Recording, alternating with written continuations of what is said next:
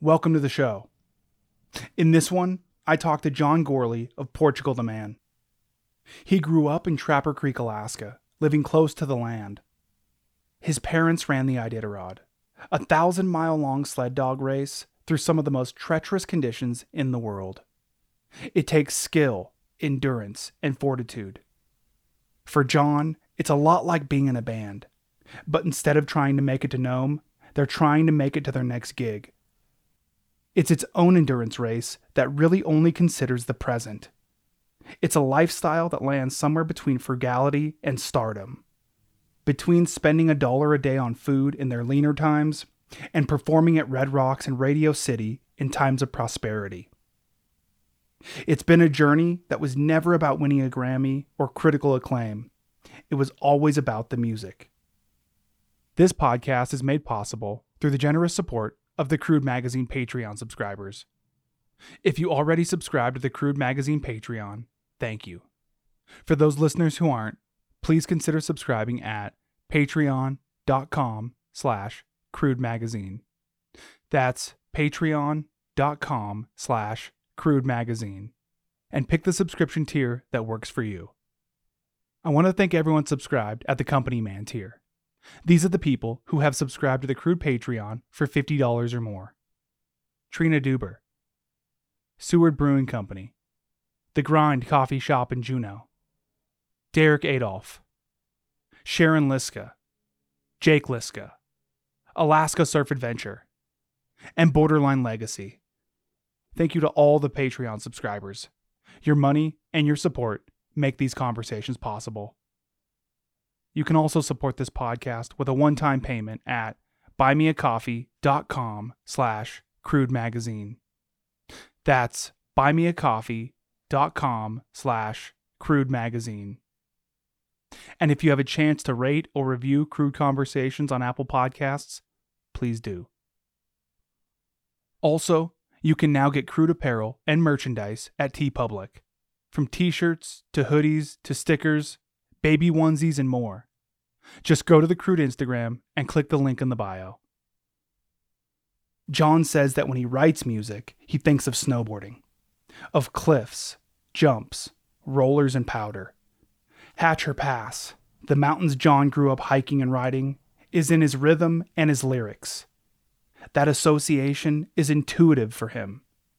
Simply put, throwing yourself off a cliff or off a jump is like throwing yourself into music and performing. Sometimes you lose, and sometimes you win. But you learn from your failures, and you're buoyed by your wins. And it's in those winning moments that give you the strength and the reassurance to continue. Like snowboarding or like the Iditarod, there are always going to be struggles. But it's how you work through those struggles that define you. This new album, Chris Black Changed My Life, was marked by struggle and uncertainty. 3 band members went to rehab. John broke his jaw. Their good friend Chris Black passed away. And John and Zoey's daughter Frances was diagnosed with DHDDS, a rare neurodegenerative disease. It's been a lot, and navigating it is ongoing. The 3 who went to rehab are doing much better now, and John's jaw is on the mend. Chris is missed and thought about often. And after an exhausting amount of research, Frances is in treatment. So here he is, John Gourley.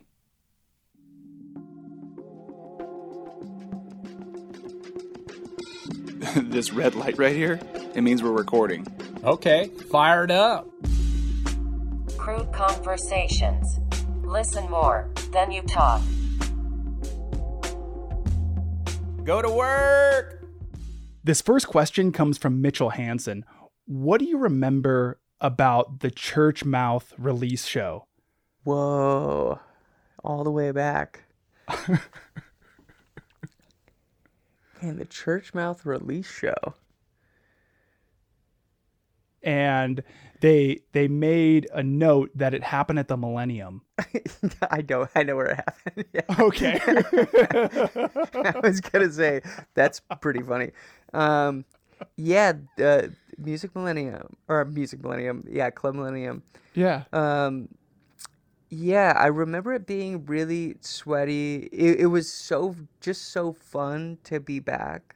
I mean, this is like really, really early on in this band's career, and I think still like I mean, we've never left. I mean, it's funny like us existing in a space that's not Alaska, because I feel like it's something that only Alaskans can understand.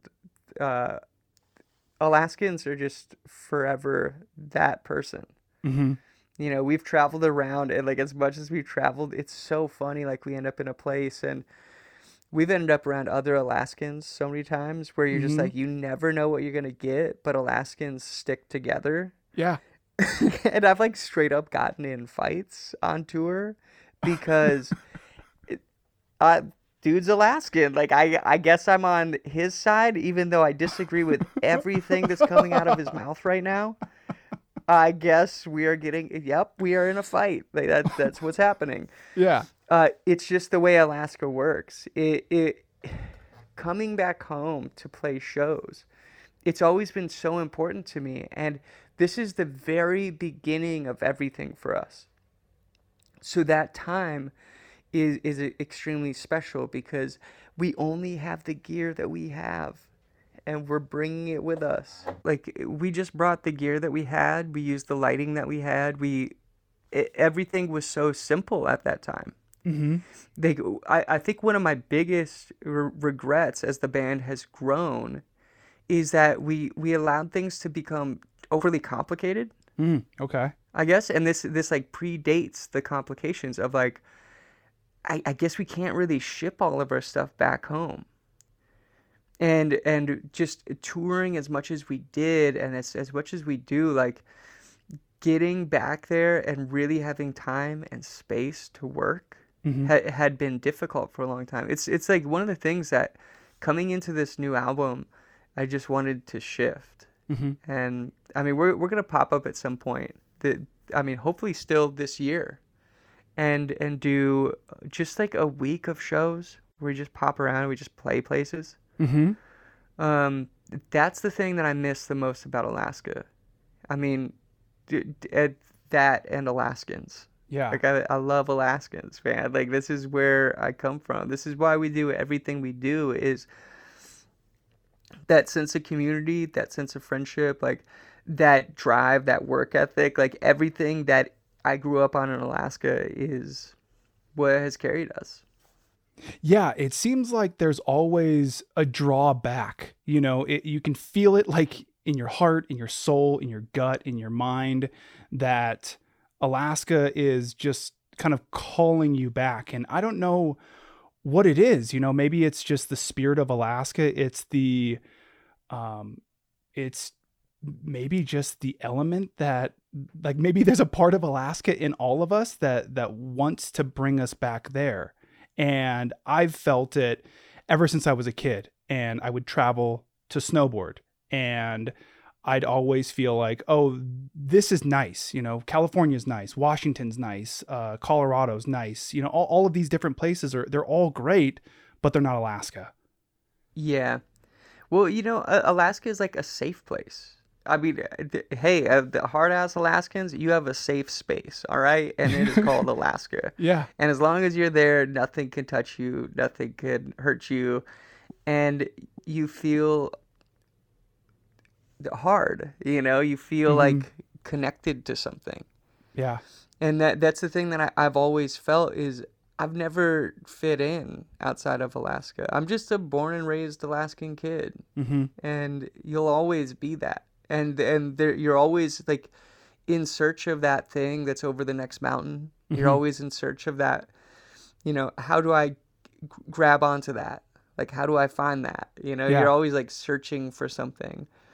And whether it's like the next meal or going to get water from the lake so you can boil it and take a bath tonight. Yeah. Yeah, you grew up like that. You really did, right? Like you had parents who were dog mushers. You were out in the valley. That's a lot different than growing up in Anchorage, where I'm from. Yeah, it's interesting because, like, okay, so I've been in this band for 2 decades now. We've played in this band. Yeah. And we went out to Kakanock, and it's something that I always took it for granted because it's just the way I grew up. We lived in a cabin in Trapper Creek and grew up out Kinnick. And you kind of take for granted that I always thought every Alaskan grew up this way. Mm-hmm. I always thought every Alaskan grew up like close to the village and Alaskan people. And it wasn't until we went up to Kakanock and we were out traveling around and we're riding around on four-wheelers and things. And Zach got off the four-wheeler at one point and he goes, "Oh my God, I've never seen anything like this." Okay. And I'm looking at him like, "You've never seen anything like this? Like, you've never done this?" And it never clicked for me. Like, oh, you grew up in Wasilla. Like, we may have, like, grown up in Kinnick, but we had this whole other existence outside of the Wasilla skate park and skateboarding crew and all of that, snowboarding and all of the things that we did. It was so much different. So, like, even snowboarding, like, I was hiking up Hatchers and building massive booters and just throwing myself off of things. Like, that's what we did. We would hike. We weren't like park kids. We were, backcountry. It's just the way we rolled. Yeah.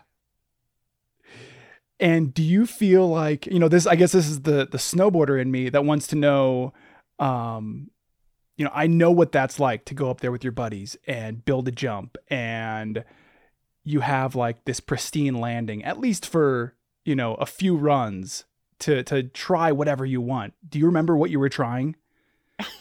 Yeah, of course. I mean, at the time it was, so we're doing rodeos, doubles.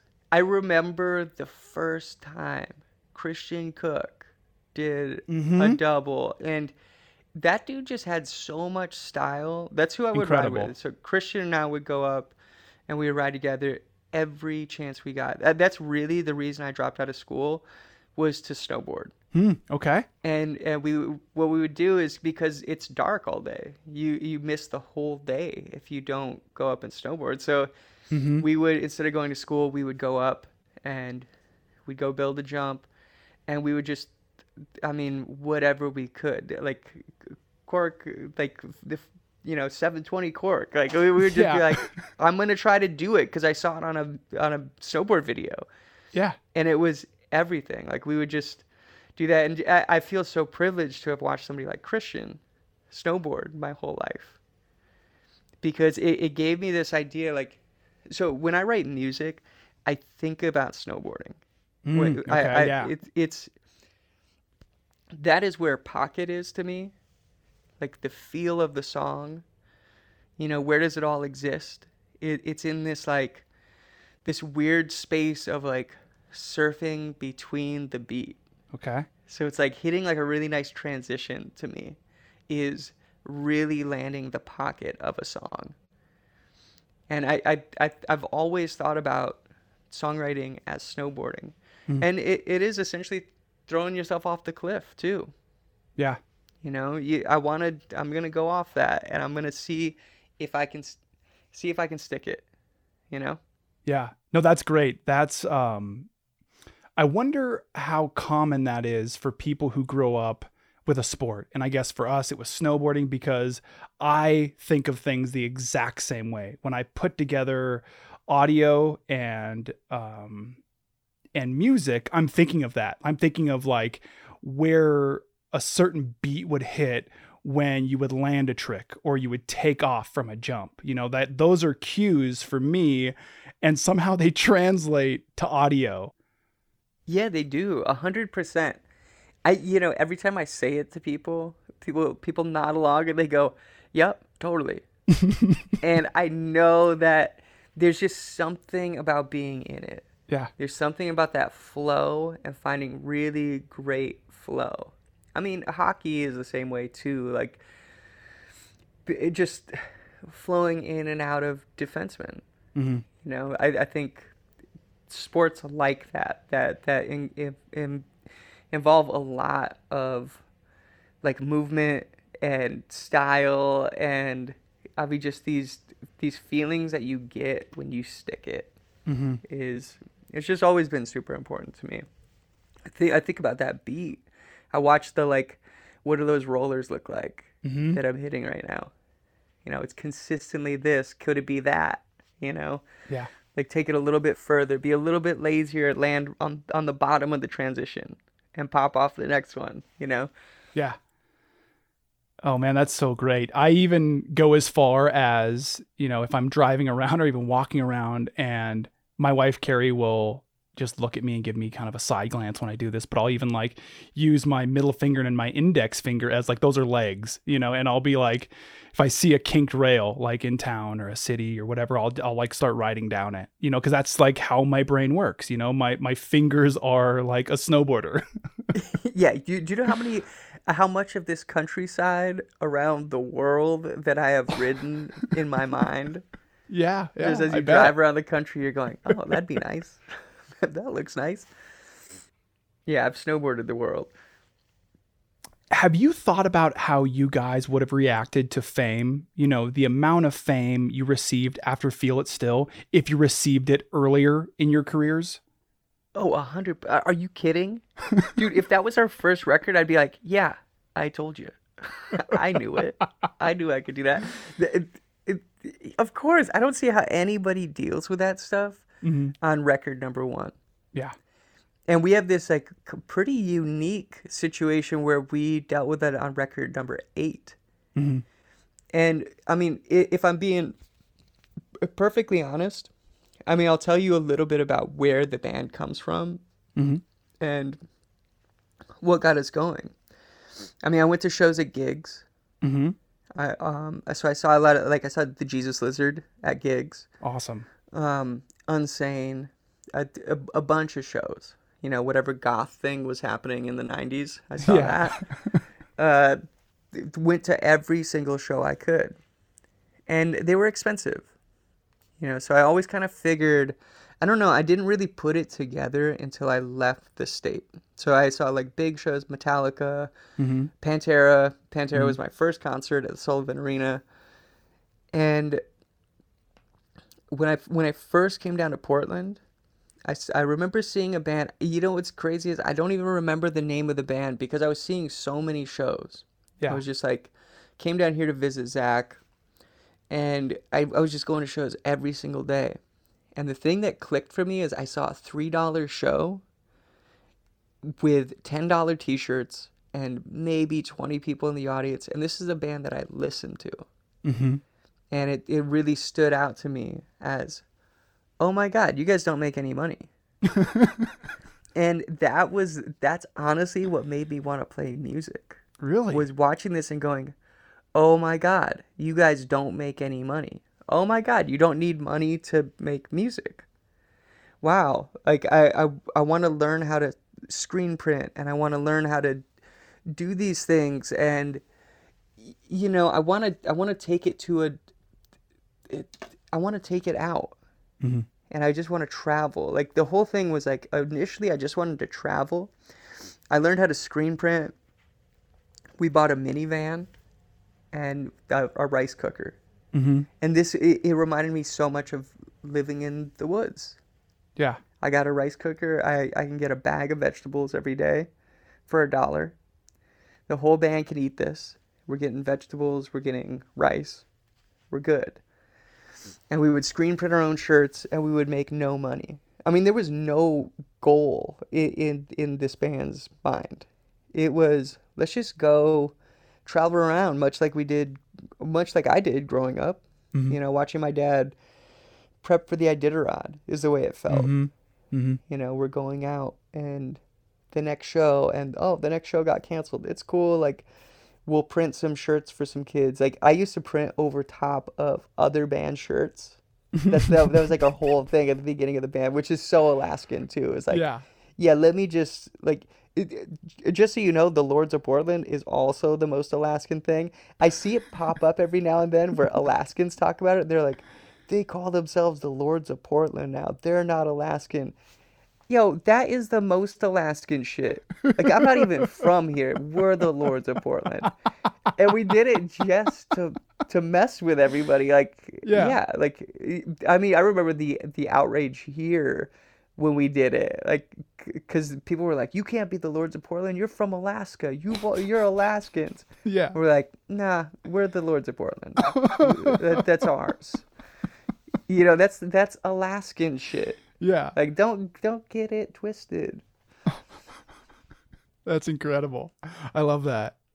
Yeah, so there was no intent to become like, I mean, maybe win a Grammy, because you don't understand what a Grammy is until you have a song like that. Then you go like, oh, that's what a Grammy is. Like, that's how you actually get a Grammy. It's, yeah, you hit these like, we were thinking like maybe one day we'll get like art or something, you know, maybe we'll get nominated for artwork, or our producer will get nominated. But yeah, I think the Grammy situation for us was just really interesting, because we didn't expect it to happen in that way. We didn't expect to be nominated in a pop category. Mm-hmm. You know, we didn't expect to be, I mean, that song to be so big that it got snubbed by the alternative categories. You know, we weren't even allowed to be in the alternative category. It was pretty wild. Yeah. I mean, all of this to me seems like it feeds into being Alaskan even more, because coming from a place that's so annexed from the rest of the world, I don't know if we have a solid frame of reference for what success on that level looks or even feels like, or even feels attainable. Yeah. Dude, it didn't feel real when it was happening. I bet. I mean, and again, like that's the beauty of it happening on our 8th album. Mm-hmm. It's like we're watching it, and one thing that I was told, and this could be totally wrong, but I'm just gonna repeat it because I'm Alaskan, dude. We'll just talk about it as if I know. Lords of Portland. Lords of Portland, dude. You know, I was told like when the song went to pop radio, I mean, just for like some perspective, we were, I think it's the longest running #1 at alternative radio. It spent 26 weeks at #1. It left the chart for a week and then popped back. And 1 week at pop radio completely wiped out all the plays we had gotten at alternative radio. It was so much bigger. Like, you couldn't even comprehend how much bigger that is. So how do you personally feel about fame? We're not really famous. Okay. I mean, that's kind of like the weird thing about this band. I actually had talks with, so I talked to publicists for a while. Like, you kind of go through this thing where you're going like, okay, like, how do we make this band bigger? Like, you know, where can we take this? Like, whatever it is. Like, these conversations happen behind the scenes. Mm-hmm. And they go, you're going to need a publicist. So I start talking to publicists, and they're all going like, you know, you kind of live in this, like, you have the best of both worlds. Like, we have a big song. Mm-hmm. We're successful. We can go to festivals and play really big slots. Like, but we're not really, I mean, it freaks me out every time we play, because I don't see like online chatter about our band. I'm like, what are you doing sticking us in the Hollywood Bowl and Red Rocks and Radio City? And then we go and do it, and I'm like, wow, there's a lot of people here. Yeah. We have this weird, like, really special base that is extremely cool and like up on this stuff, and it doesn't put us out in front of people. I mean, one of the biggest jokes around Feel It Still taking off was the amount of people saying, who's the girl that sings that song? You know, like that was like a really big thing around this band, was people want to know who the girl was that sings the song. And it just, again, perspective is like, oh, you don't even know who we are. Like, who sings that? I don't know who sings it. Oh, it's Portugal the Man. Portugal Demand? I don't know who that is, you know? It's like a really kind of great thing. Yeah. You know, we also are pretty lucky to grow up in places like Alaska and live in a place like Portland, who are so nonchalant about things. Like, you know, try telling an Alaskan that you have a Grammy. Yeah. They're like, yeah, cool. You ready to go to work? We got a house to build. Yeah, exactly. We have You work know, to like do. that's like whatever. Like nobody cares. Yeah. And I love that. Like everybody has just maintained that attitude. You know, when I run into Alaskans with an ego, that's crazy to me. Like when I run into those fools who are like, well, that's the head of whatever construction company. You're like, who? Like what? What are you talking about? They build houses. Like, Yeah. oh, they're developers. Okay. Which is why I think it was so great at the Grammys when Zach said, you know, we're from Alaska, and I'm paraphrasing because I don't have it right in front of me, but, you know, we're from Alaska. We look up to Iditarod mushers, and man, did I love that. Yeah, you know, so they were sitting there, they were writing out this thing, and it was like, oh, going down the list of Atlantic Records and all these people that have been so influential to us and have done so much for us. But I was looking at it, and I was like, hey, Zach, can we take a step back real quick and look at this? Like, we're not here because of any of that. Like, we're here because of this. We're here because I want to see what's over the next mountain. We're here because can I run that 1,000-mile sled dog race? You know, that's what the Grammys were to me. And yeah, it was like right before we went out, I was like, let's rewrite this. This is important, and we might not ever get that opportunity again. Do you have any moments you go back to regain your equilibrium? I guess kind of like in Happy Gilmore, where in times of stress or frustration, he goes to his happy place. Yeah. Yeah. No, we have those. I think going back to Alaska is like, that's like the recharge for me. Okay. And, you know, if I'm being, again, perfectly honest, and I will be very candid in speaking to you, Alaskans can see through that. I understand this. Yeah, there's going back home has always been that thing for me. Like, I need to go back to Alaska. I need to, you know, for the longest time, I would get back home and my dad and brother would wake me up. No matter what time I got home, they would wake me up and they'd say, hey, you ready to go to work? And I would get up and I would go to work with them. Yeah. And that's what really kept me going through all of this. Like, it's coming back home and knowing that, well, somebody's got to get up and go to work tomorrow. And understanding that, and just always treating things in that way, always treating people in that way, always being aware that somebody is doing something to help you do your job better. And it's easy to forget because you don't always see them. Yeah.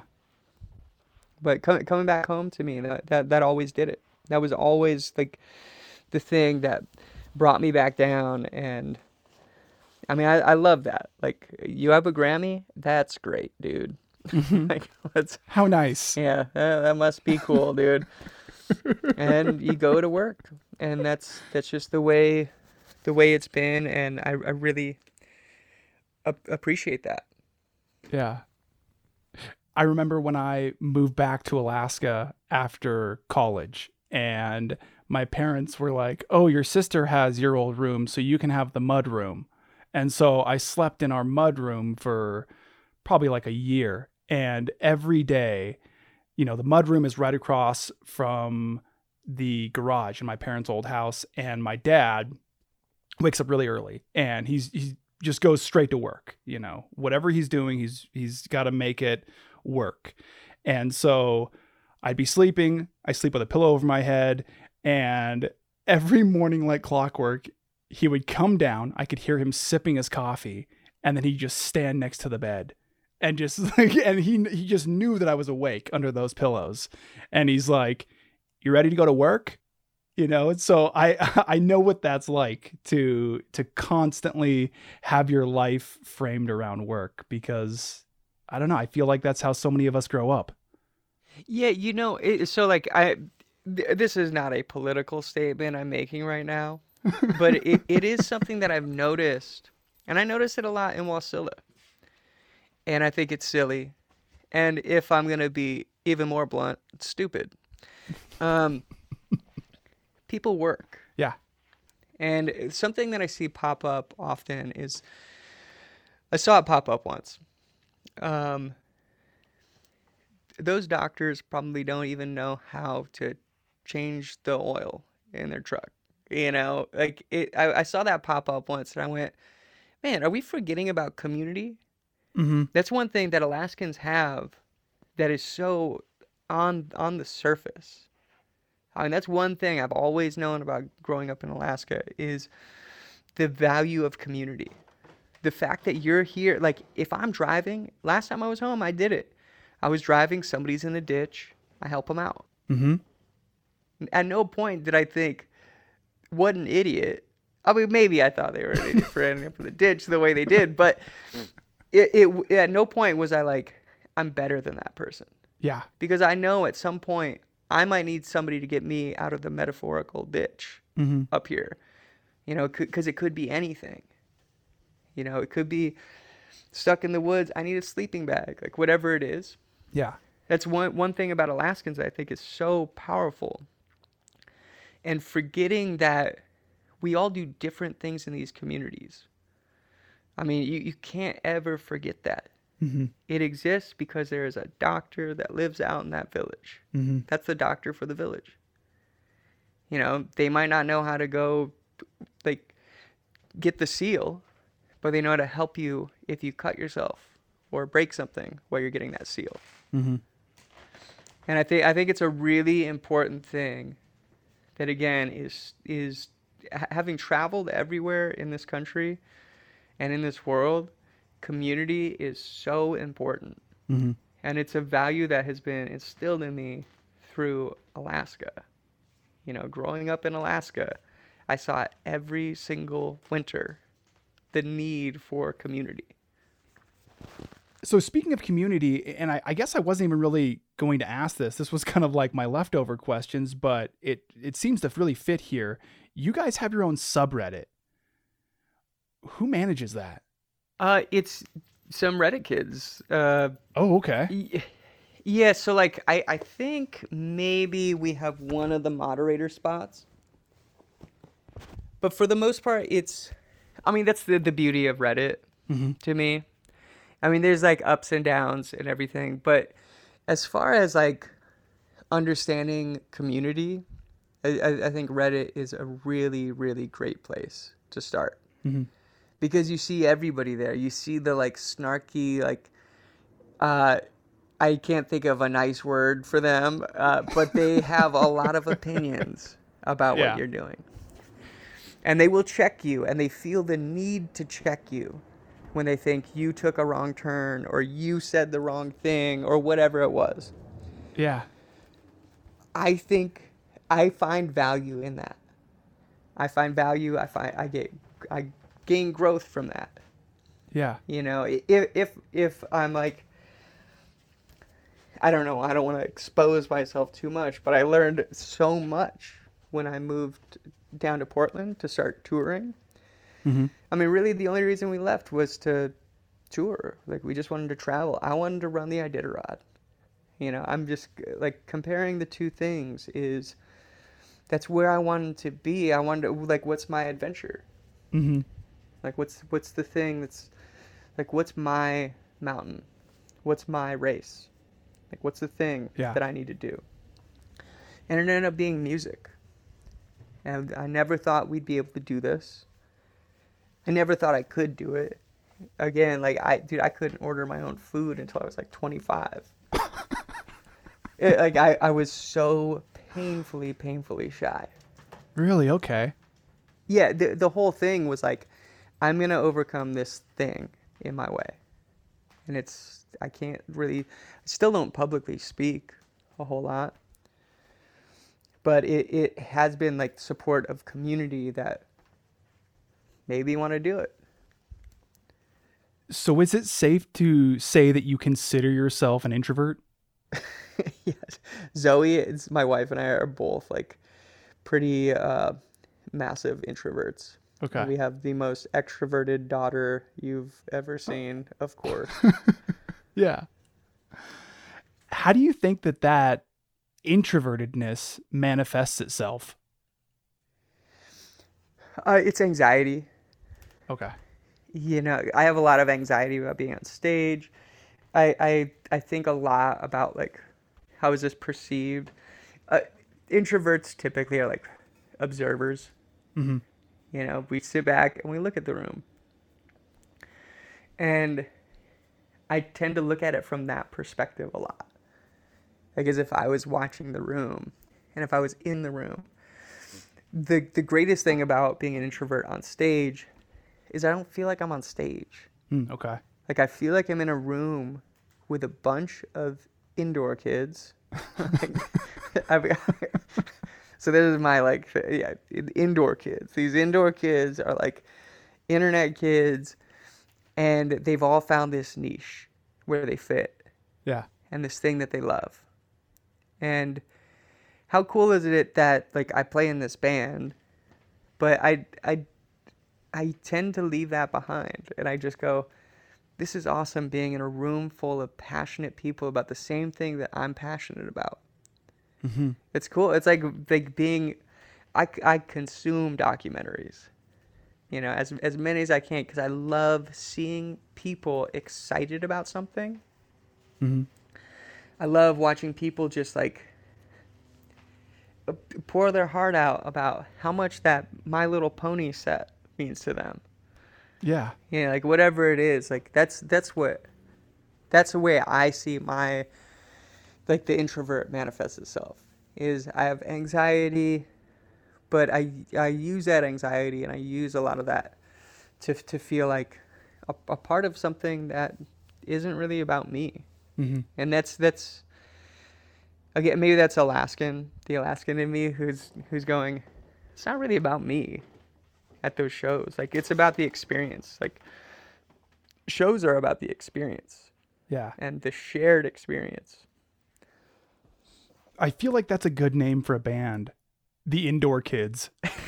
The Indoor Kids, yes. I said that to Jack Harlow once, and he was like busting up. And I was like, Indoor Kids, do you not know what that is? I feel like I came up with that term as an Alaskan.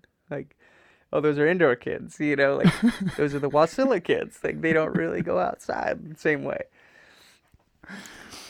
Something I read about you in reference to you being an introvert is that you used to perform with your back to the crowd. Yeah, I think it was the first 5 years of this band. 6 years? 11 years? Yeah, I'll tell you something really crazy, because just for the sake of like the nerd in me, that's like, I can't believe I'm here right now. I can't believe we do this. The person that changed that is pre-Bruno Mars. Like, okay. He came to one of our shows, and it's funny like watching like what he's become, because I think he had just put out a song with B.O.B. like Around the World or whatever it was, and he's like kind of known, but he's just a cool kid. Shows up at our show like super confident, as Bruno Mars is, and especially now. Mm-hmm. He came to one of our shows, and he was like, dude, it was this little tiny, the show that we played this place called Space 1520. This is the last time I played with my back to the audience. Mm-hmm. And I do it every now and then if I'm like feeling anxious or whatever, but it's the last time like it was a consistent thing. We're playing this place, Space 1520. It's like this outdoor venue at this like shop, and I had done this like art collaboration. So like I've done all the art for the band up until now, and I've finally graduated to this like kind of cool moment where I'm like making art with somebody, and I'm collaborating on this like this wallet design and this like folder and like a few things like back to school things that are really fun. And they have us play this show, super tight. Dude, there were like people sitting on top of the storefronts. Okay. It was in this like courtyard area, and there were people sitting on top of walls and just really packed in. Bruno was there with the president of Atlantic, and that was the thing he said afterwards. He was like, man, I just love what you're doing. I love this music. Love the pedals. Like, oh, it's so crazy. But all I could see was your ass the whole time. And he kind of like expressed to me that he didn't feel connected. And at that moment, like, I feel lucky to have had moments like this in my career, just as far as the like, dude clearly understands entertainment. Yeah. Clearly understands like what it is to be on stage. And at that time, like, he wasn't that. But I see it as a like, yeah, it's probably time for me to turn around. It's probably time for me to like engage in this a little bit more. And I think it was really a valuable lesson in just confidence. I mean, who knows if that song would have happened if I wasn't like confident enough to turn around and, you know, feeling, you know, accepted enough to turn around. Yeah. You know, I usually don't even ask these types of questions because I'm more interested in the person that I'm interviewing rather than the people that they're associated with or that they come in contact with. But what's it like being around certain celebrities? You know, we've talked so much so far about being from Alaska and, you know, I guess like I said earlier, how annexed it is from the rest of the world, and also like pop culture. You know, pop culture is something that exists over there. It doesn't exist like in our realm, really. Yeah, I think you grow up in Alaska and everybody is just who they are. You know, like I think I've definitely been around people that I would never hang out with again. And it's kind of what's carried me through all of this stuff is, you know, people call it like networking. Like when you go out networking and it's like, oh, connect with people in your field, you know, like make all these connections. We've never done it in a business sense. You know, it's like we either like people or we don't. And I think if I appreciate the show, like, I mean, working with Charlie Day is super fun. Like the Always Sunny crew is just so like, they're nerds, man. And I think that's the biggest takeaway that I have from all of this stuff. Like all this weird, like, I grew up the same way. Oh, that's celebrities. Like they don't, the Hollywood, like they don't understand. And then you get down there and you're like, wait a second, you're nerds. Like we are all just nerds. We really like music. Hanging out with Weird Al, like Weird Al is like the nicest person in the world and everything I wanted him to be. Yeah, that's incredible. You know, and more, dude. Like if I wrote Al right now, he would hit me back within 5 minutes. That's awesome. And he's like, he's always so gracious and so cool. And I think the people that we hang out with, it's safe to say they're generally pretty rad. Do you have any stories from hanging out with the Always Sunny crew? I wouldn't say I really have stories. Like the main takeaway that I have of all of them that I think is just so funny because so like I grew up a fan of comedy and a fan of just pop culture in general. I think it naturally happened like living in a cabin growing up. And it came about because we would listen to oldies radio. We would listen to Cool 97.3. Yeah. Just that's all we listened to. We listened to my dad's record collection. Everything's pre-70s that we listened to out there. And my dad had this encyclopedia set, and I don't ask me why he lugged this thing around wherever we went, but I would flip through it, and there's like pages on recording, and music Yeah. production, things like that. And I always just thought it was so cool that this thing that happened in London and Detroit sound, New York, LA, like this stuff ended up in this cabin. It was like this weird connection to the outside world. It like connected everyone through their love of the Beatles, through their love of Motown, Sam Cooke, the Supremes, Diana Ross. It kind of crosses all like political boundaries, like, wherever things might be divisive, like we all kind of listen to the same thing. I might not know what Born in the USA is about, but I like it. Yeah. Rage Against the Machine. I thought I was connecting with that. I think it's the most interesting thing, the way these people come into our lives and we feel connected to them. So one of the things that I picked up on with Always Sunny, and just as a fan of comedy, like it's kind of the way like I would structure a band if I gave any advice to bands.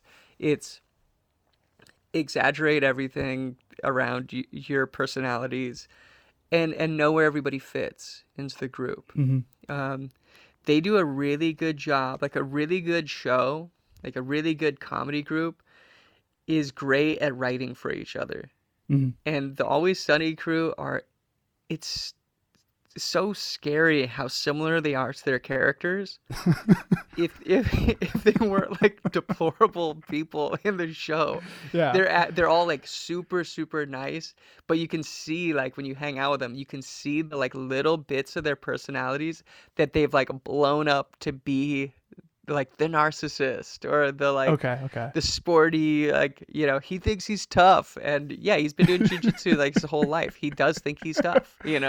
Okay. Yeah. And Charlie is such a sweet, like, well-meaning person, and he just played Hollywood Bowl with us, and I gotta say, like, one of the most gracious people I've ever been around, and just in awe of everything. It reminded me so much of Charlie Kelly on the show. Charlie's walking around, he's like, wow, I can't believe you guys do this every day. I can't believe it. And we're going, Charlie, you've never played in a band? He's like, I've never played in a band. And he's this incredible musician. I don't even know how you go through life. And high school is essentially like, do you play an instrument? Yeah? You want to make a band? Like, if you play an instrument, like, you're generally starting a band. Yeah. At least jamming with your friend. And, just really, I think that stuff has always been fun. My favorite experience has been Weird Al. Hanging out with Al, to me, is like, I remember the first time we did it, it was like 2011. We were doing a Bonnaroo announcement. And they asked us if we would, like, they were looking for a band to come and play with Weird Al. And we had done this, like, prep for Bonnaroo, where they kind of, they ask you, like, who are you excited to see this year? It's part of the Bonnaroo, like, booklet. Weird Al's playing. Well, we want to see Weird Al. Like, that is our favorite musician of all time. And I cannot tell you enough how genuine that is. Like, dude, he introduced me to Nirvana. He showed me how to not take yourself too seriously playing music by taking people's serious songs and making fun of them. Yeah. Making it a joke. And that's a lot of the reason the band is the way it is Weird Al. And we had just done this thing where we said, I'm excited to see Weird Al. So they asked us if we would do the Bonnaroo announcement with Weird Al. And we would play So American from our record and Canadian Idiot from his record. So he would back us up and then we would back him up. And I just remember when he came in, I was the only person in the room. Everybody had stepped outside for a coffee. and Al comes in, and I'm just like, oh my God, this is like my hero walking into the room. And he was nervous. And he was shy. And it was immediately like disarming for me. Like all of my anxiety went away.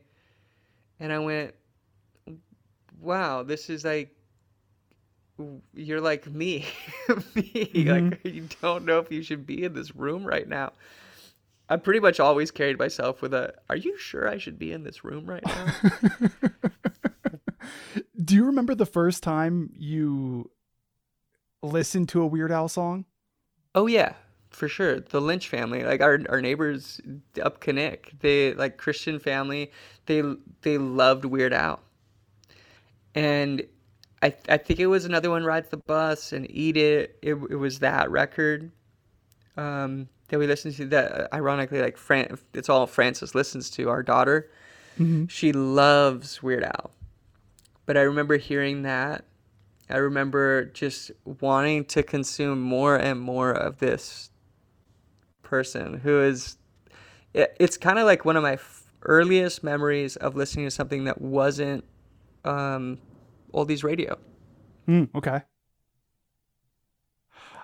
Earlier you said that you had records like The Supremes, and now it sounds like, Weird Al music as well in your house growing up. And to think about how these albums ended up in your house is wild. Have you ever been surprised about where your music has ended up? Yeah, I guess so. Like it always, dude, I don't know what it is about us. Like we're always surprised when anybody shows up at shows, and like anything happens with our group. I mean, just to speak on Alaska and Alaskans and the way we all grew up. And I know you grew up the same. Like we didn't really have record stores. I mean, we kind of did. I guess we did in Anchorage, but we didn't have them. Okay. So like we would wait for like somebody's cousin to show up with the tape that he wanted to share with us. Hey, this is Wu-Tang. You should listen to this. I mean, that was like one that ended up in the truck forever. Like everybody was a Wu-Tang member, I'm sure. Yeah. In everybody's group of friends, we all had them. Yeah. And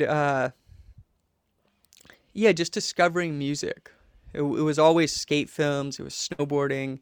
It was, that's where we got everything.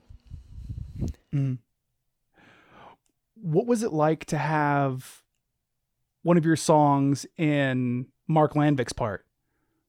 Yeah, that is the wildest thing to me. Like the things that actually make us like starstruck is when we're like, oh my God, you want to use this in your surf film or your snowboarding film or like whatever it is. Like that's the stuff that makes us feel like, wow, I can't believe we made it. Like being around everything else is like, yeah, it's kind of like what you expected. Like I'm just at work today and it's cool. Like Ben Stiller's there, whoever's there, like we're all working, so it doesn't feel like that weird. But it's stuff like that like, I mean, dude, every time we've been asked for like snowboarding, surf, skate, it's gratis or as like cheap as we can give it to people. Oh, that's great. Because that's the reason we do this. Because it's always like, dude, there's no budget for these movies, so we're having to convince people. We're like, you have to give it to them. We will not be okay with you not licensing this. What has been the response from I guess the record label, from I guess the marketing end of Portugal the Man, when you're like, just give it to him? I think people know us pretty well. People know what we stand for. Like, I feel lucky to have always we've always just presented who we are, because that's all you can do. Like we've never presented any less. And I think that's been an important part of our success in the industry, and like just having relationships in the industry is everybody just kind of knows, like if they say they want to do it, they're going to do it, and that's it. Mhm. So switching gears here a bit, I wanted to talk about the struggles that you guys all went through with this new album. Yeah. When you guys are in these tough positions as a band, do you personally talk to anyone about it? Yeah, I mean, if you want to, do you want to talk specifically about things? Because it kind of Yeah. depends on what it is. For sure. You know, it's because we've had a few things happen recently, and a major thing that I can't really speak on. I can't really speak from their perspective, but we've had 3 members go into treatment. After our first tour back from the pandemic. Mm-hmm. So like things were shut down out here in our industry, especially. It was just like shut down. We couldn't tour. We couldn't really do anything. We're just home. And it wasn't until we got back out on the road that we realized, oh, something's off. Mm. I don't think we would have realized it if we hadn't taken that break. Because you just would have traveled through it. And you would have been like, you don't see those like subtle differences day in, day out. Mm-hmm. So having that break and coming back, we realized there was like a deeper issue. Mm-hmm. And this had happened during a time where, I mean, just to take you back to Alaska, I had just broken my jaw up at AFN in 2019. And I had this big, like, kind of like, I think I'll bring this like full circle what has been happening. But I was back home. I was having issues where my jaw was locking up. And it was just really intense. Like my jaw would lock. We're playing shows. I'd have to massage it and get it working again. They gave me these like TMJ tricks for it. Like you just have TMJ. That's what it is. Okay. So I end up coming back home. We're up in Fairbanks, Chena Hot Springs for AFN. And my mom and I are sharing this room. And my jaw locks up and I'm massaging it. And I go to like kind of push it closed and I get this massive snap. Mm. And so my jaw breaks. I didn't realize it was broken. I just knew I was in like crazy pain. Mm-hmm. And I figured something was going on, but we couldn't really do anything for a couple days. So I finish out our like, you know, our obligations, and I go into the doctor, and my doctor says, okay, so when did you break your jaw? And I go, oh, you know, I'm hearing for the first time it's broken for sure. Mm-hmm. And I go, oh, I guess it was a couple days ago, a few days ago. And he goes, no, when did you break your jaw? And I go, I think it was a couple days ago. And he shows me the x-ray and he goes, no, this is like an old injury. This is like high school. You broke your jaw. And apparently, I mean, dude, you know what it is. Like, we're Alaskans. Like, yeah, first of all, I meet other Alaskans. You are probably getting in a fight. So yeah. That happens. Snowboarding, dirt bikes, you know, 4-wheelers, snow machines, like all the stuff that we did growing up. Like, I don't know when I broke my jaw, but I had broken my jaw and it ground down over all the years of singing. Like, we were playing 300 shows a year at the beginning of this band. So the left side of my jaw got ground down. It's like this really nasty looking point. Mm-hmm. And it's like a third of the size that it's supposed to be. Just overuse, like using the hell out of my jaw for so long. Yeah. It just destroyed the left side of my jaw. Jeez. And then I broke the right side. And I mean, honestly, I feel pretty lucky that everything shut down the way it did in my industry. because we played through it. Like, I played with a broken jaw for 6 shows before things shut down, and I had to go through rehab on my jaw. And this is like another reason, like, the band kind of like split. I had nobody to really talk to about. I couldn't really talk. I mean, that was the thing, is like I couldn't really speak to anybody. And I laid in bed. I mean, just being real about it, it was really brutal. I bet. We had these things happening with our daughter. I'm finally home, and I get to have as much time as possible with her. And I can't, because physically it hurt so bad whenever, like, she would come and jump on me, and it would just send like waves of pain. It was so intense, but I didn't think I'd ever sing again. I didn't know how long I could be her dad. I didn't know how long I was going to be here.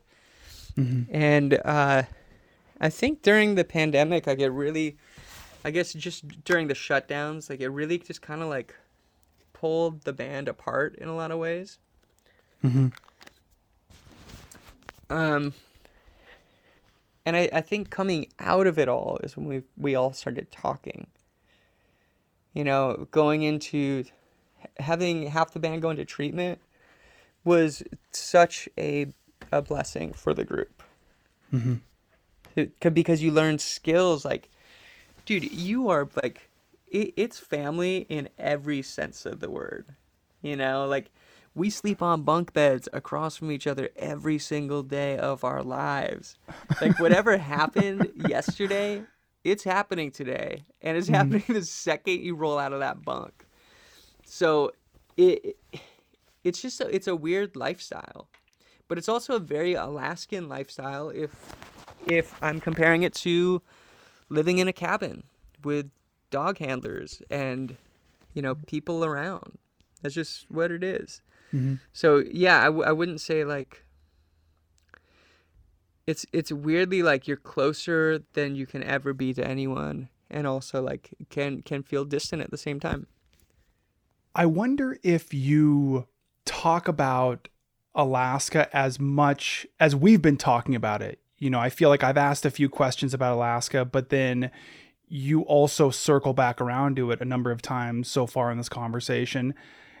Are you that same way when, say, you're not talking to an Alaskan? Yeah. It's all I know. Like, it's so weird to me because I think about my dad. I think about my parents, both my parents. I mean, my mom moved up. My dad moved up, like, basically right out of high school. They are Alaskans. My whole family, like, that is just, like, they are Alaskan as hell. Like, that is as Alaskan as you can be. And I can't imagine another place making such an impact on someone.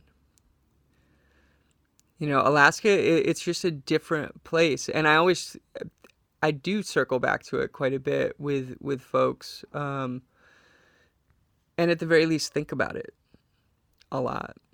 I know I mention the community thing a lot because community means so much in Alaska. It's like, it's literally life and death. I know that sounds like hyperbole, but, and it is, like, if you're an Alaskan, but if you're not an Alaskan coming up there, like, it can. Yeah. That's why community has meant so much to me. I've talked about it a lot, like, especially when people are so divided on so many things. It's like, it's not like that where we grow up. And I use that a lot when I'm discussing social issues with people. I'm like, like, we kind of, like, need each other, right? Totally. So how is everyone in the band doing now? Are you all back to being a unit, or is there some shrapnel left over? I think there's always, like, gonna be some, like, some things going on. I mean, dude, you get thrown into a van. You don't know how to handle that.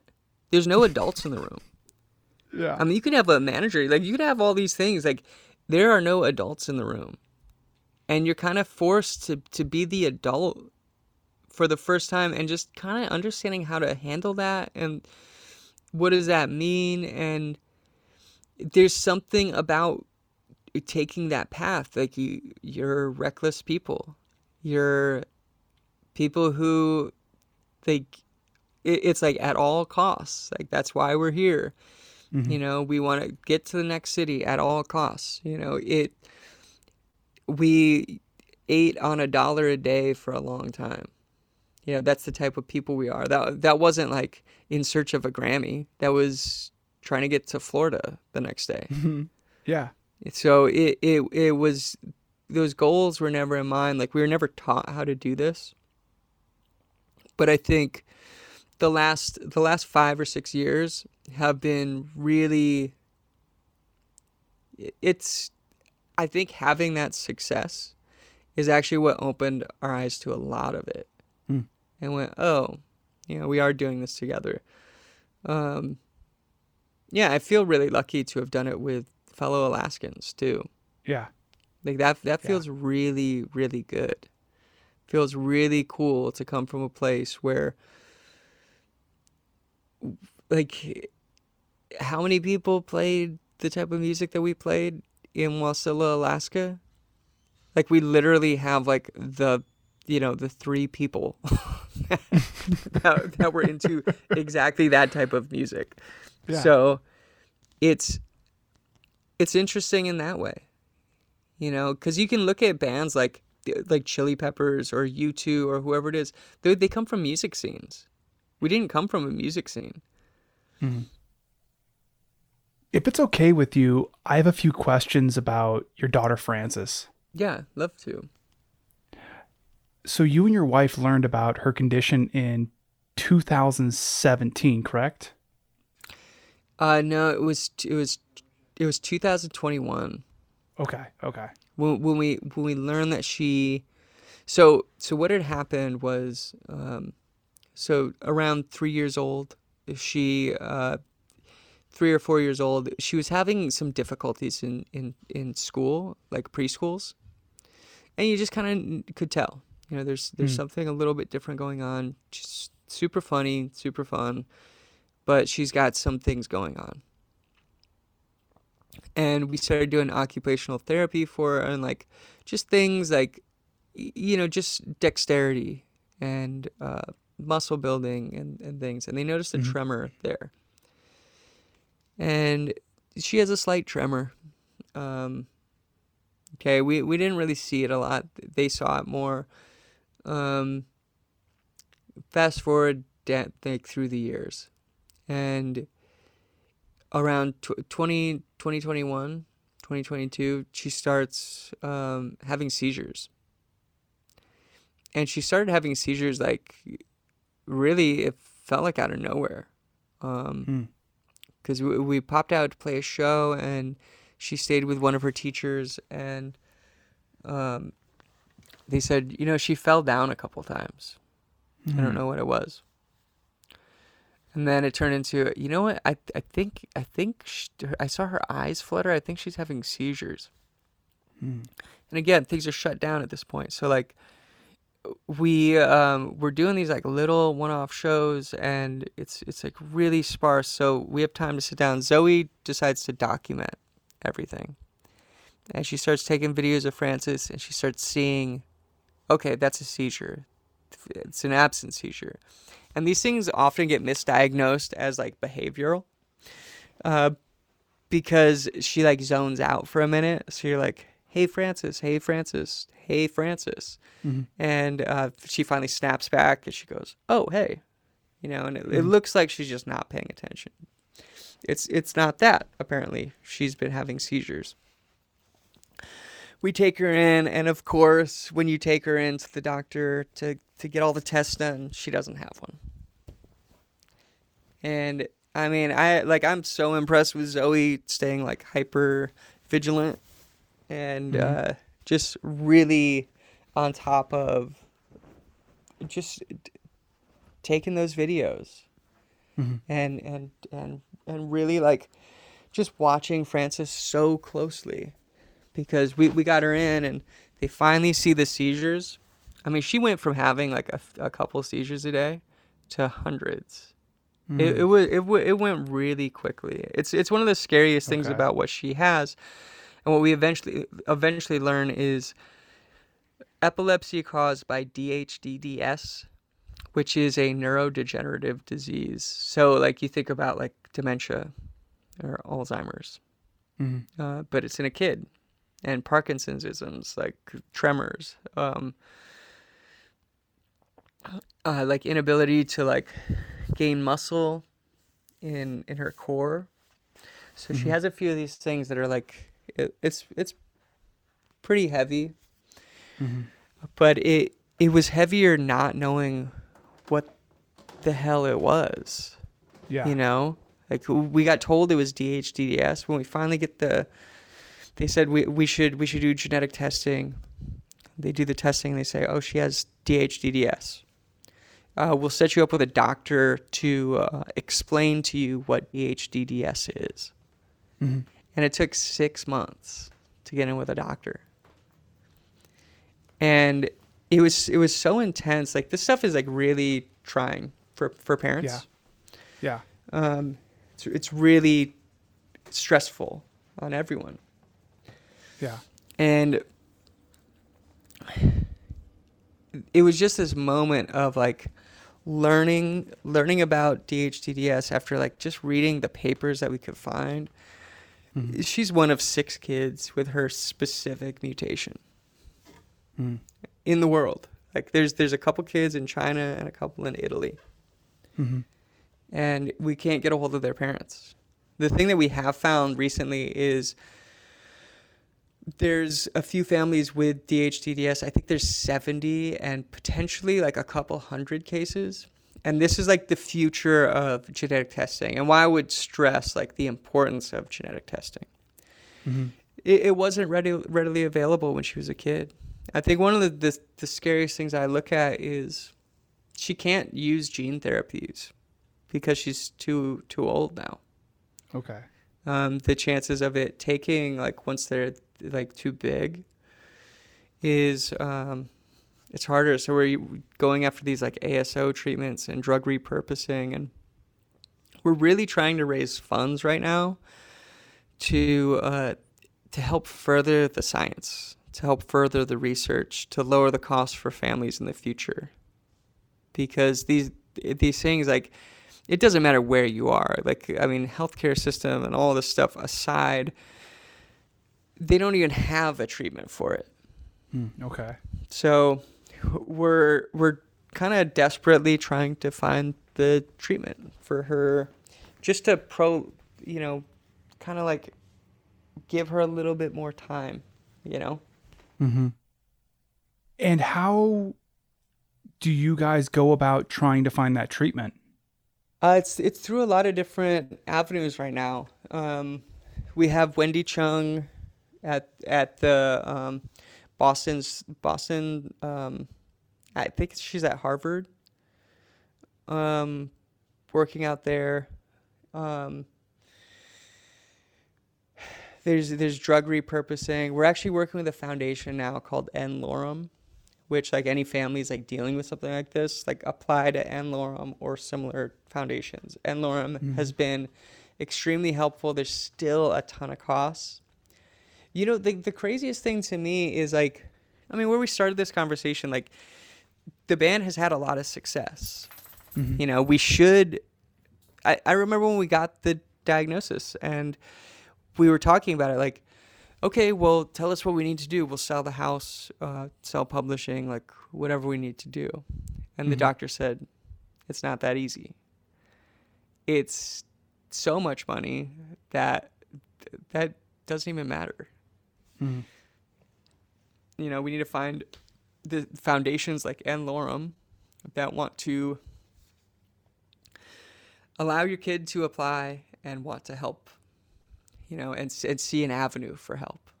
See a way that they can help her. So I'm optimistic that we found a place that wants to take her on. There's still a ton of costs. I just couldn't believe that we couldn't afford it. Mm-hmm. You know, I think about the average family when I hear things like that. Like, if I can't afford it, what do you mean? Like, how do people afford this stuff? And that's what started this whole journey of, we need to find a way to, like, lower the costs for people. You know, Yeah. we've got to make this accessible. Yeah. I know these issues are ongoing, but when you're in it, when you're faced with the most difficult parts of your daughter's illness, how do you find your way back to the light? She's funny, man.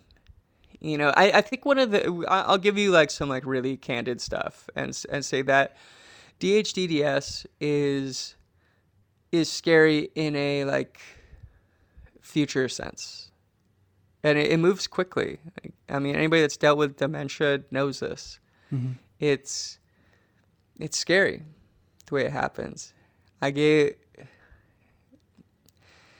Thinking about the future is really tough. But there's like another component of this that I want everybody to understand, because genetic testing is fairly new. And it's fairly recent that we're able to like pinpoint these like rare 1 of 6 diseases. Mm-hmm. But part of DHDDS is it affects her ability to regulate emotion. So, I mean, she's like this really bright. She's so funny, and she's so excited to see people. I mean, she came out on stage with us, and like I said, like total extrovert, like such a weirdo, like so fun. She comes out on stage, and she's like waving to people. She was like saying things to folks. She's like, if you have love in your hearts, remember your parents love you. And she's like giving these speeches and then singing with us. And then breaking great. off and giving little speeches. And she has trouble with this stuff. And, you know, she's not the typical kid, you know. She's different for sure. And she starts doing this thing where she's like shouting out at the crowd. She's going, I see you. I see you. Hey, I see you. And she's like waving to people. And it was like being at a hardcore show with her, like just like I see you, like that's why we're at the hardcore show, because you see me, like I feel you, you know. She was giving that, and like that's what makes it so like that's what keeps us going. Is like she's funny, dude. Like she is so fun and she's so sweet. But yeah, that component of DHDDS, just to like make everybody aware, is she can't regulate emotions. So just imagine like the flip side of that too. Like when the answer is no, like the typical kid is like, what do you mean no? you know, like it is crushing for like the average kid. And to not be able to regulate emotion, I end up thinking a lot about like houseless populations.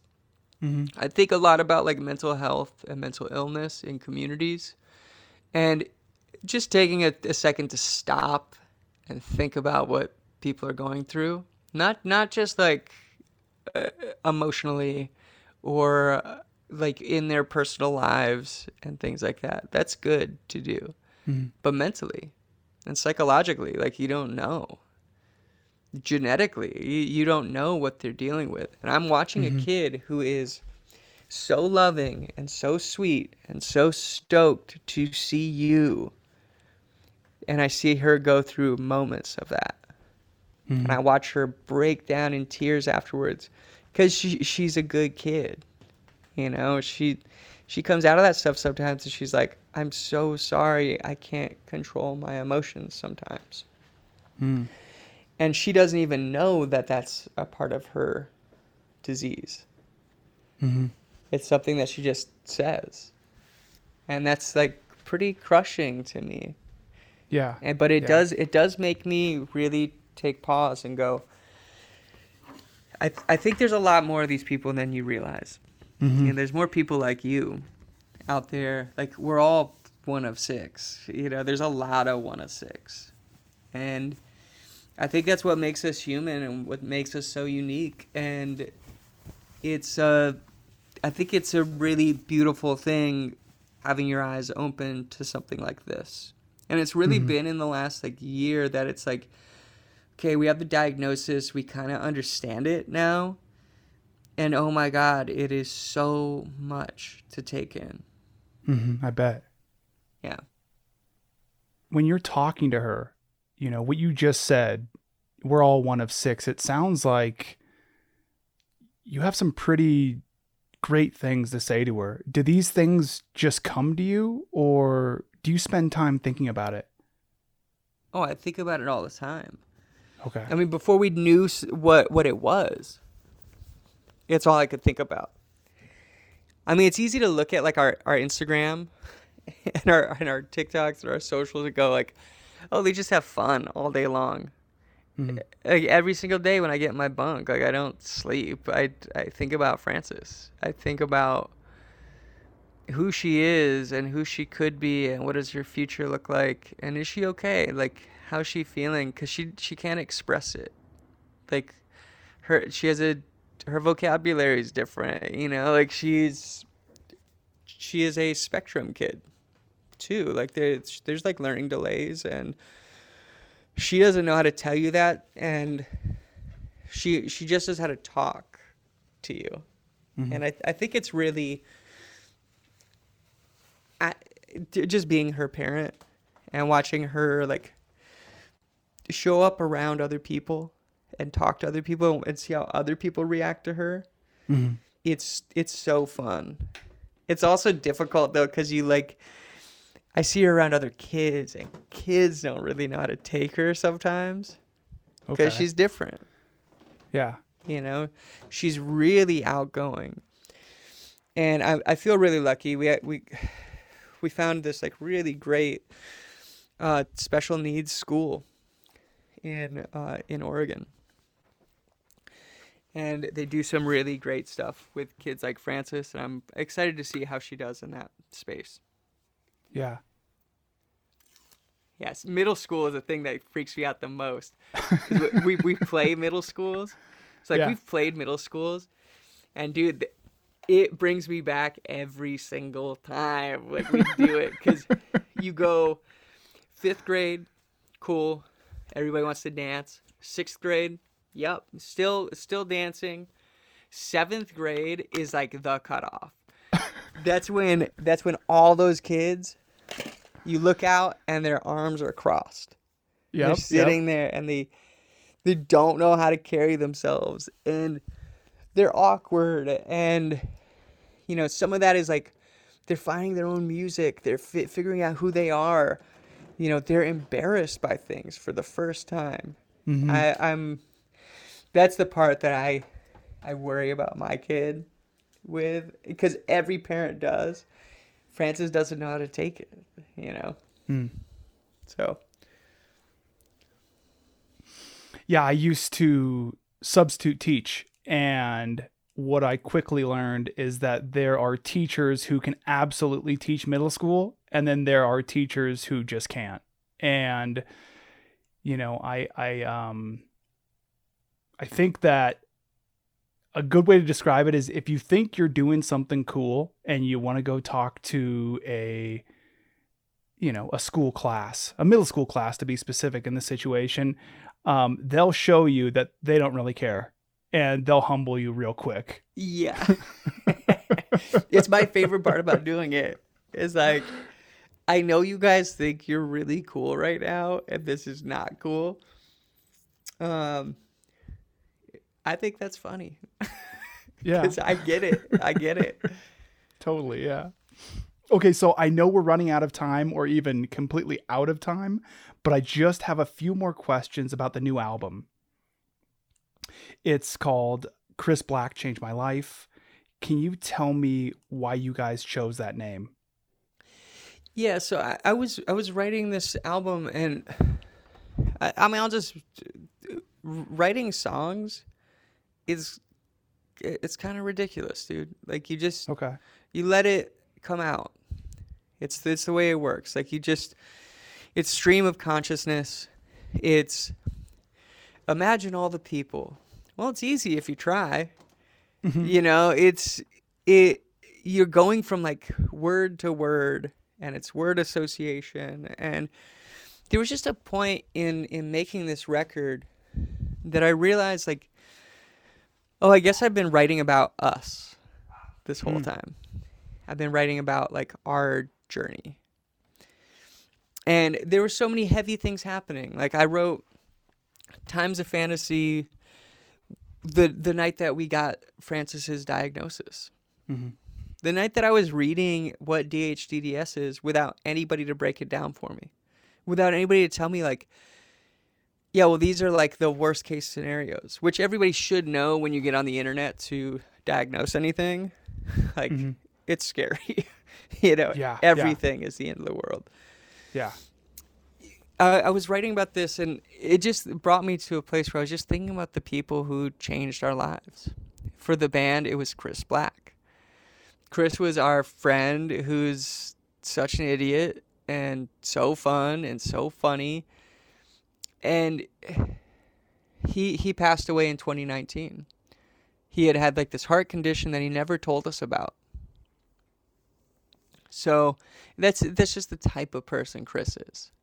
You know, of course. Like, he would never burden anybody with that. But he made us all laugh so much. Like, the first time he really came out with us, we always looked for an excuse to hang out with Chris. We'd be like, hey, there was a corporate event. They want you guys to come up and play some songs. And I said, okay. Can we bring our friend Chris to DJ? Chris doesn't have a job. This is also the type of person Chris is. He does not have a job. And I think I can get you some money through this corporation to come and DJ with us. He's that friend who shares music with you too, who's just like, it's so fun. You know, this is the reason we play music. It's because one of my friends said, hey, have you ever heard Minor Threat? Well, you have now. Like, you should listen to this. He was that dude in our group of friends. So I always wanted to be around just so I could hear his playlist. I could be like, okay, cool. Like, that's what you're listening. OT Genesis. Okay. That's what we listen to. He was just fun. So we played this corporate event. I have Chris come up. He's got a microphone sitting in front of him for his set. He doesn't leave. I mean, he's so funny. Like, dude, just like, he DJs, we get on stage, and he just sits up there. He just stays at his DJ booth while we're playing. Like, he's just sitting back there, and he turns on the microphone at one point, and he just goes, wow, can you believe we are here together? Did you hear that guitar? I can't believe it. And he's just doing stuff to make us laugh. Yeah. You know, it was so stupid, and it was so like, but it immediately gave me like these like, it's Happy Mondays. It's Bez. You know, it's your friend who's just there to dance. It's Dandy Warhols. You know, or Brian Jonestown Massacre. I have a friend who plays tambourine and kind of like lightens the mood on tour. He kind of like stepped in with this, like, as a person with anxiety, he took all of that stress and pressure off of me in that moment. Great. He came into the band, and where there were some like riffs at the time, he pointed out how ridiculous it was. And he checked everybody. Yeah. He was like, what? Like, you don't think this is funny? You know, like he would do things like that where you'd just be like, I cannot help but laugh because nobody can take you seriously, dude. You know, like he was that for us. So like for the band, Chris Black changed our lives as a band. He was just carefree and fun, pointing out how stupid it was, pointing out hypocrisy, pointing out how funny things can be, and how great this opportunity is. And I wish I had the chance to say that to him more while he was here. You know, he was such a fun dude. And for me and Zoey, it's Francis. Like, Francis changed our lives. For other people, it's someone else. And the whole point is to talk about people who changed our lives. You know, isn't that why we're here? Yeah. To acknowledge like the folks around us and give credit. And again, to take this back to the beginning of the conversation, no, at no point can you feel like you did this. Mm-hmm. At no point can I look at that Grammy and be like, yup, I did that. Mm-hmm. No, my parents did that because we hung out and listened to Mr. Postman in the dog truck on the drive to get groceries, on the ride to the race. You know, like, I didn't do that. And you know what? The Marvelettes didn't do that either. Mm-hmm. You know, we all did that. Community did that. That experience did that. That postman did that. Mm-hmm. You know, that's like where all this stuff comes from. And like ownership over things is boring to me.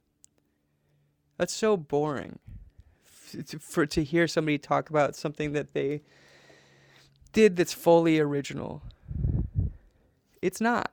It all comes from something. It all comes from an experience. And you know what?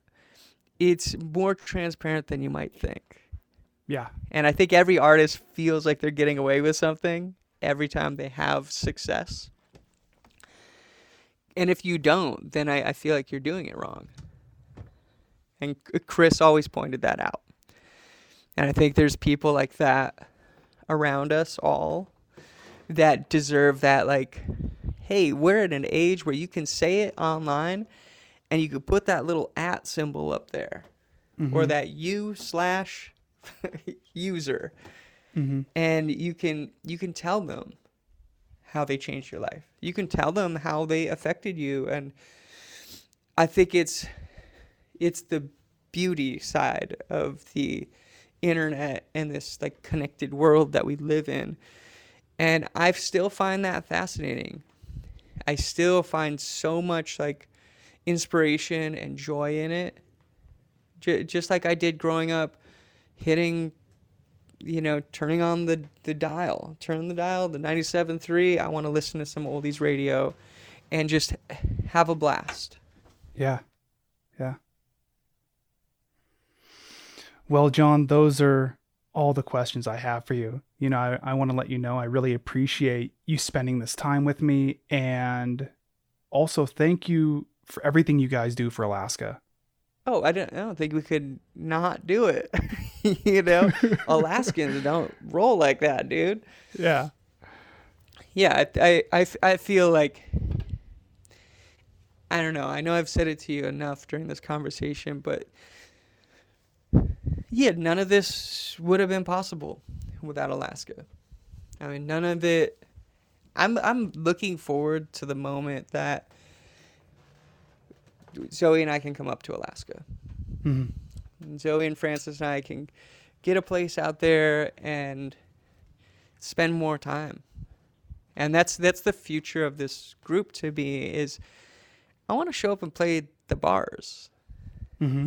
The small clubs. And I just kind of looked back at everything and went, I think we have everything that we kind of set out to do. Like, can I get back to the fun stuff now?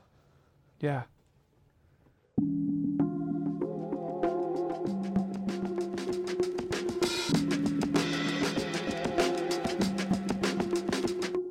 You can support this podcast at patreon.com/crude magazine. You can also support this podcast with a one-time payment at buymeacoffee.com/crude magazine. Crude Conversations is written, hosted, and produced by me, Cody Liska, for Crude Magazine. Music was produced by Alcoda Beats.